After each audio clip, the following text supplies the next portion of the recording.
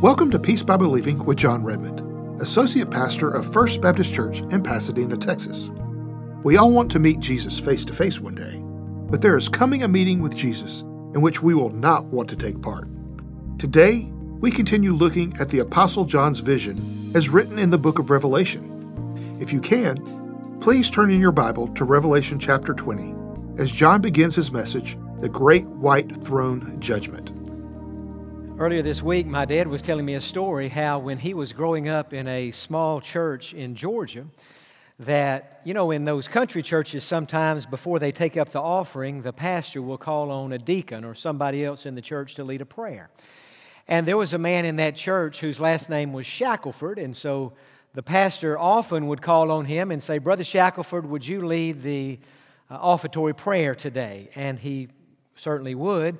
And my dad said when he was 8, 9, 10, 11 years old, the thing that he remembers about Brother Shackelford's prayer was, at the end of the prayer, he would always say, "Now God, keep us safe until we stand before you at the great white throne judgment."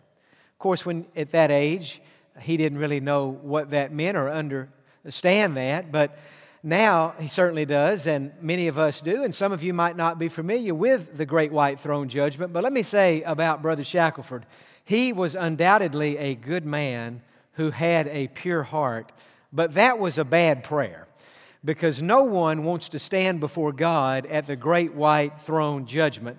And I think in about 30 minutes from now, we'll understand better why that is a true statement. And so, we are going to be thinking this morning about the Great White Throne Judgment. Maybe that's something you're familiar with. For many here today, it's probably something you've never even heard of, because it's not something that is talked about very much in settings like this. And yet, as we're working our way through the book of Revelation, we have come to the passage this morning where we're dealing with the Great White Throne Judgment. And so, if you have your Bibles this morning, if you would open them, please, to the book of Revelation. If you forgot your Bible at home today, that's okay. There's a Bible in the pew rack in front of you. Revelation chapter number 20, and beginning in verse number 11, we're going to read about a vision that the Apostle John had. That's what this whole book is about. It's about a vision that John had of future events. And one of those future events is known as the Great White Throne Judgment. So Revelation chapter 20, let's begin in verse number 11. And if you have found that 11th verse, would you let it be known by saying amen today, so I can know that we're all together? Okay, that was a really weak amen, but we'll hope it gets better as it goes. Revelation 20, verse number 11. "Then I saw a great white throne." They are the words that we're focusing on this morning. That word great tells us that it is awesome. The word white tells us that it is pure. And the word throne tells us that it is a judgment. And so that's what it is. It is an awesome, pure judgment. And John said, "And I saw him who sat on it, from whose face the earth and the heaven fled away, and there was found no place for them. And I saw the dead, small and great, standing before God, and books were opened, and another book was opened, which is the book of life. And the dead were judged according to their works by the things which were written in the books. The sea gave up the dead which were in it, and death and Hades delivered up the dead who were in them, and they were judged, each one according to his works. Then death and Hades were cast into the lake of fire. This is the second death." Now, verse 15 is a very serious verse. "And anyone not found written in the book of life was cast into the lake of fire." And so today we're thinking about the Great White Throne Judgment. Now, it's interesting. Earlier this week, when I was beginning this sermon, I came up with 6 questions that I thought we could build this study around. And I thought if we can answer those 6 questions, then at the end of it, we'll have a pretty good idea of what the Great White Throne Judgment is. But as the week went on and I continued to think about this sermon, I thought, I really think that I would be wise today just to deal with 4 of those questions, and for us to come back next Sunday and think about questions 5 and 6. And so today, we're just going to be dealing with the first 4 questions. But I think by asking these questions, it helps us understand what is the Great White Throne Judgment. So question number 1 is, when will this judgment take place? When is it going to happen? Well, it's going to happen after the millennium. Now, if you were here last week and even the week before that, you know that we've been studying about a period of time that will one day happen on the earth after the second coming of Jesus, after He comes back at the Battle of Armageddon. We did 3 sermons on the Battle of Armageddon. Jesus will set up His kingdom in Jerusalem for 1,000 years. The Latin word there is millennium, but it doesn't mean million. It means 1,000 years. And for 1,000 years, there will be peace on the earth. There will be no war. There will be no conflict. There will be no strife. We read that during that 1,000-year period, the wolf will lay down with the lamb. Children will play with snakes. Water will come out from underneath the temple in Jerusalem, flowing into the Dead Sea, bringing life to that dead body of water. We read that during the millennium, in the desert, that is in southern Israel today, the desert will blossom like a rose. It's going to be an unbelievable time. During those 1,000 years, there are 2 reasons that's going to be so great. Number 1, Jesus is on the earth in charge, and He's ruling and reigning. But also during these 1,000 years, Satan will be in a bottomless pit.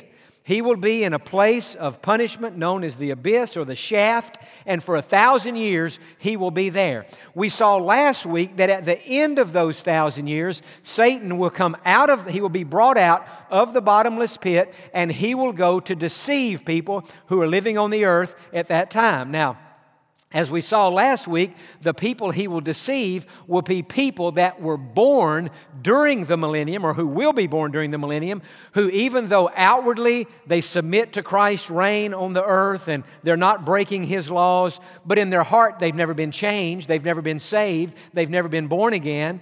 And so after Satan comes out of that bottomless pit, he will deceive them, but after a brief time of deception, God will pronounce a final judgment on Satan. And look in verse 10, because here we find how Satan's life as we know it ends. Now, this is Lucifer, once an angel in heaven who rebelled against God, who was cast out of heaven. There we have him in the Garden of Eden when he emerged on the stage of human history, deceiving Adam and Eve. He has wreaked havoc through the centuries.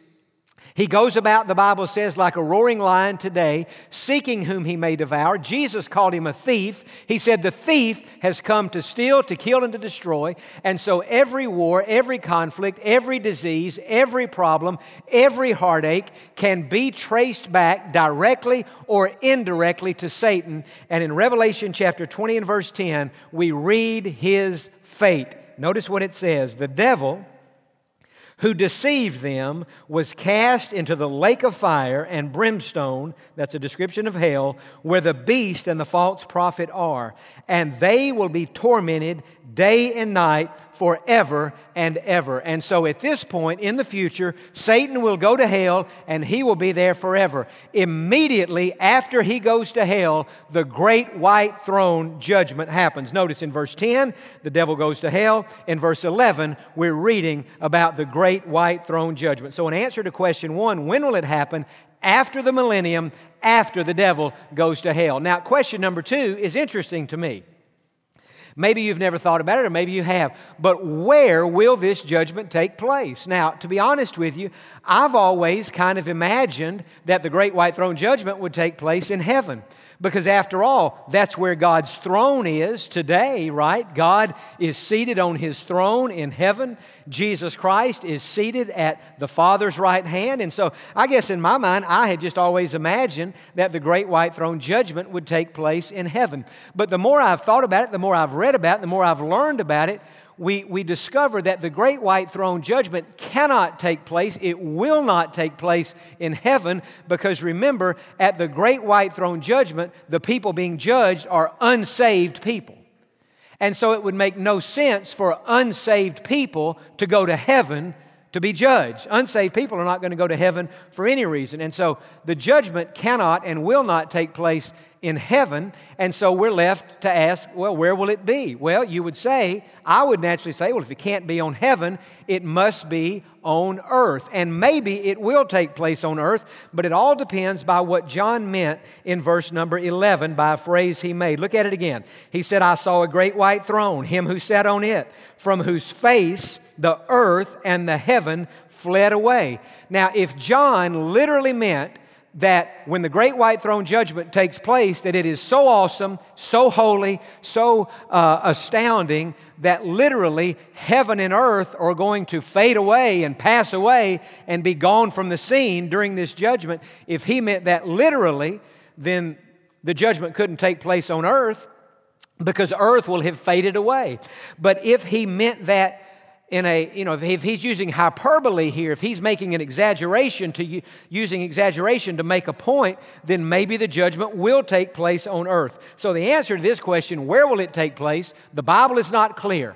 It will either be on the earth or, as some have said, if heaven and earth have literally passed away, it will be outside the universe. It will be someplace where we don't even know where it is. But in somewhere in God's great world, this judgment will take place. But we don't know for sure where it will happen. Now, question number 3, who will be the judge? Look back again at verse number 11. This verse is loaded. He said, I saw a great white throne and him who sat on it.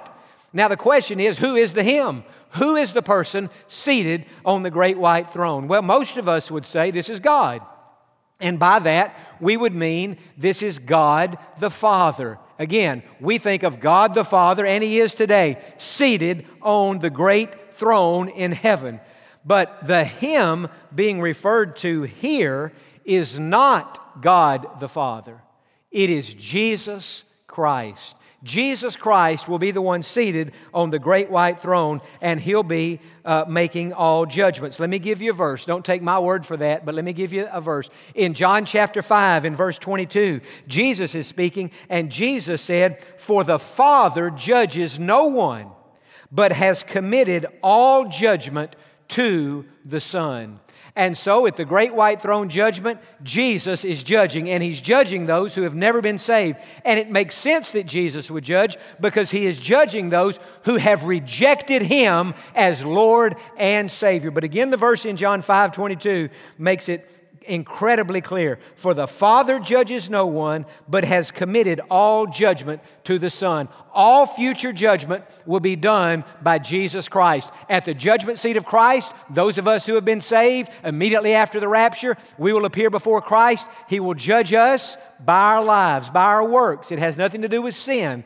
It will be a judgment to reward us if we have been found faithful. Jesus will do that.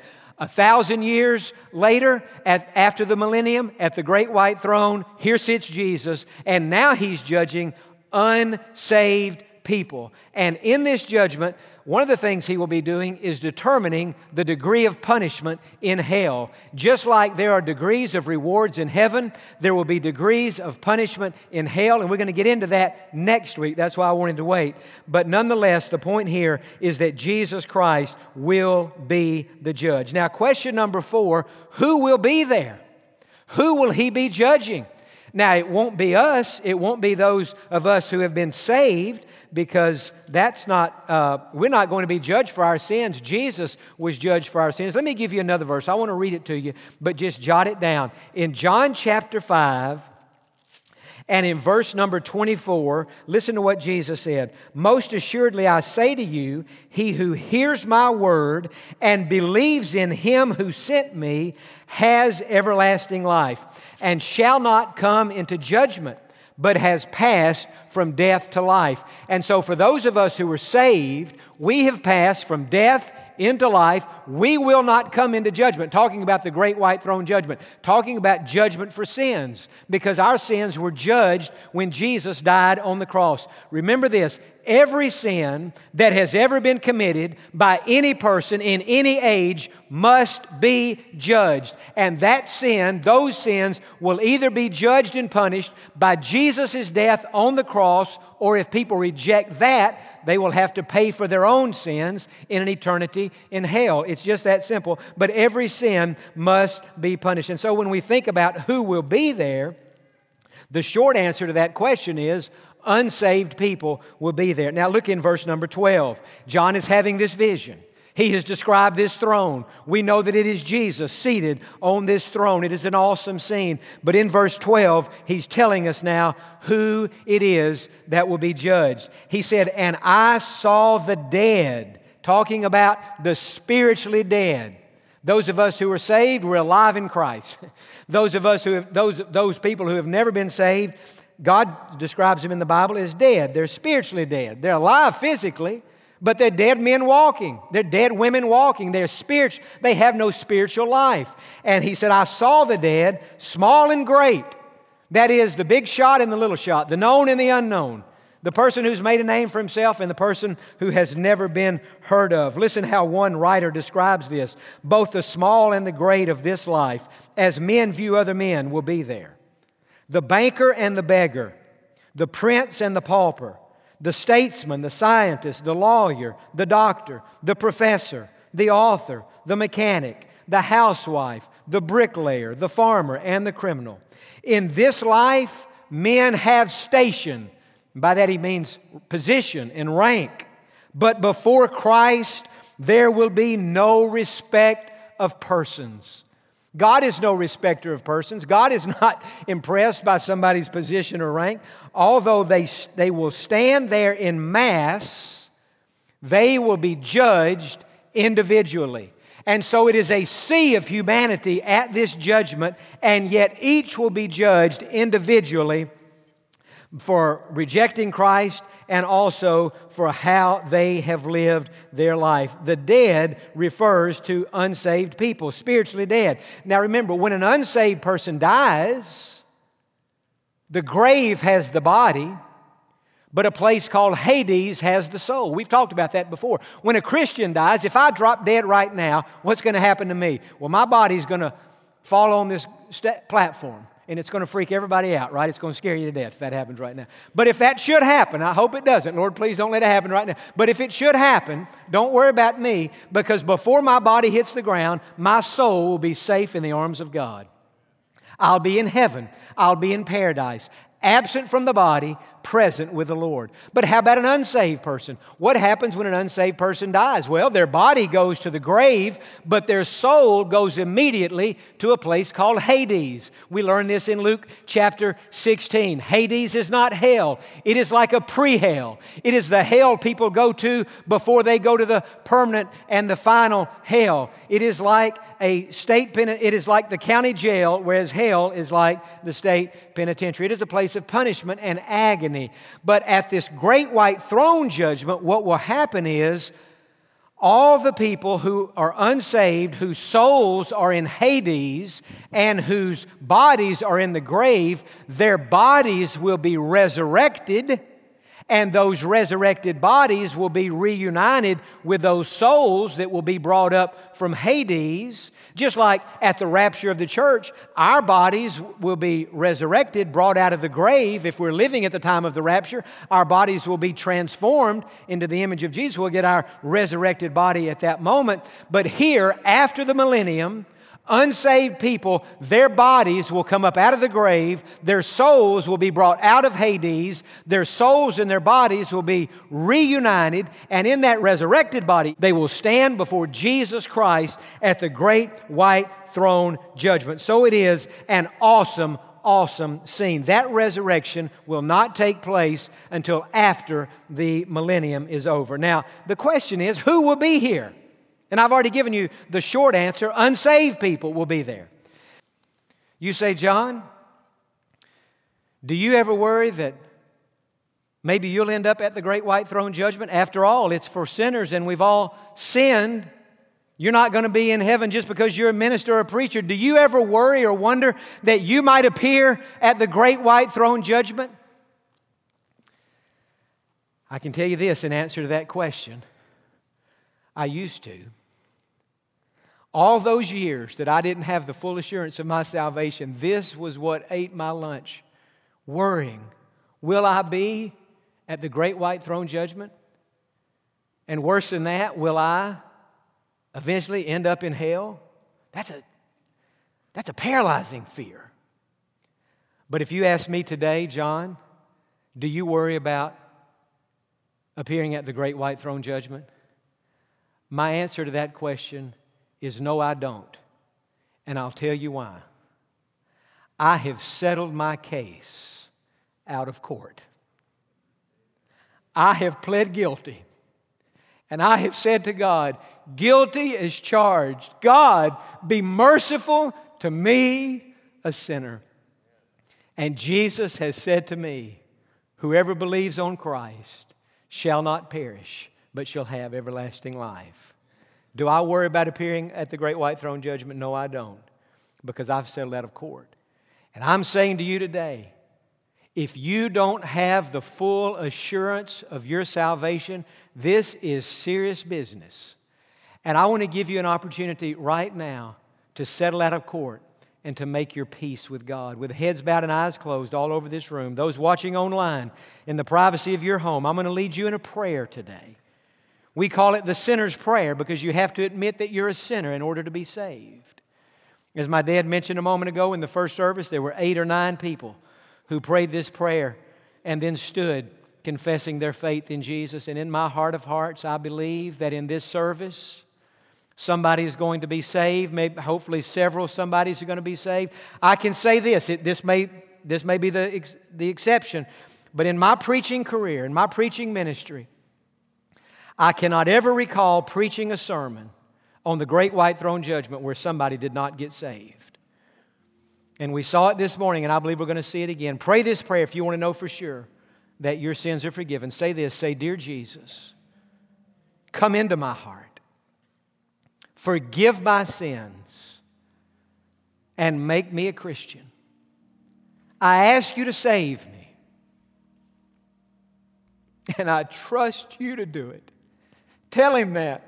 I trust you, Jesus, to save me and to keep me from the great white throne and to keep me out of hell and to deliver me to heaven, God. I trust you. I plead guilty, God, to the charges against me. I have sinned. I have fallen short. And today, God, I have no alibi. I have no excuse. I have no defense. I have no justification. God, today, I throw myself on your mercy. And I want to settle this case out of court. Forgive me, Jesus. Oh, God, be merciful to me, a sinner. Amen. For those of you who have just prayed to receive Jesus Christ as your Lord and Savior today, we would love to know about it and to rejoice with you. In fact, the Bible tells us that angels are rejoicing in heaven over your decision. Please share your decision with us by sending an email to info@peacebybelieving.org or by giving us a call at 1-800-337-0157. Again, that's 1-800-337-0157. We hope that today's message, The Great White Throne Judgment, has been a blessing to you. You can find this message along with the other messages in John's Revelation series on our website, www.peacebybelieving.org under the Broadcast tab. To watch videos of John's series on the book of Revelation from the beginning, simply go to www.fbp.org/revelation. Again, that's www.fbp.org/revelation. If you would like to grow in your relationship with the Lord, we have some resources that we believe will help you. Simply look for the Booklets tab on peacebybelieving.org. The booklet, In the Twinkling of an Eye, is a great companion study to go along with John's message from today. We would love for you to keep up with us on social media. We invite you to like Peace by Believing Ministries on Facebook and follow @PBB_broadcast on Twitter. And don't forget to share and to tell your family and friends about Peace by Believing. Thank you for joining us today, and we look forward to you being with us on the next Peace by Believing with Jon Redmond. as he continues his message on the Great White Throne Judgment.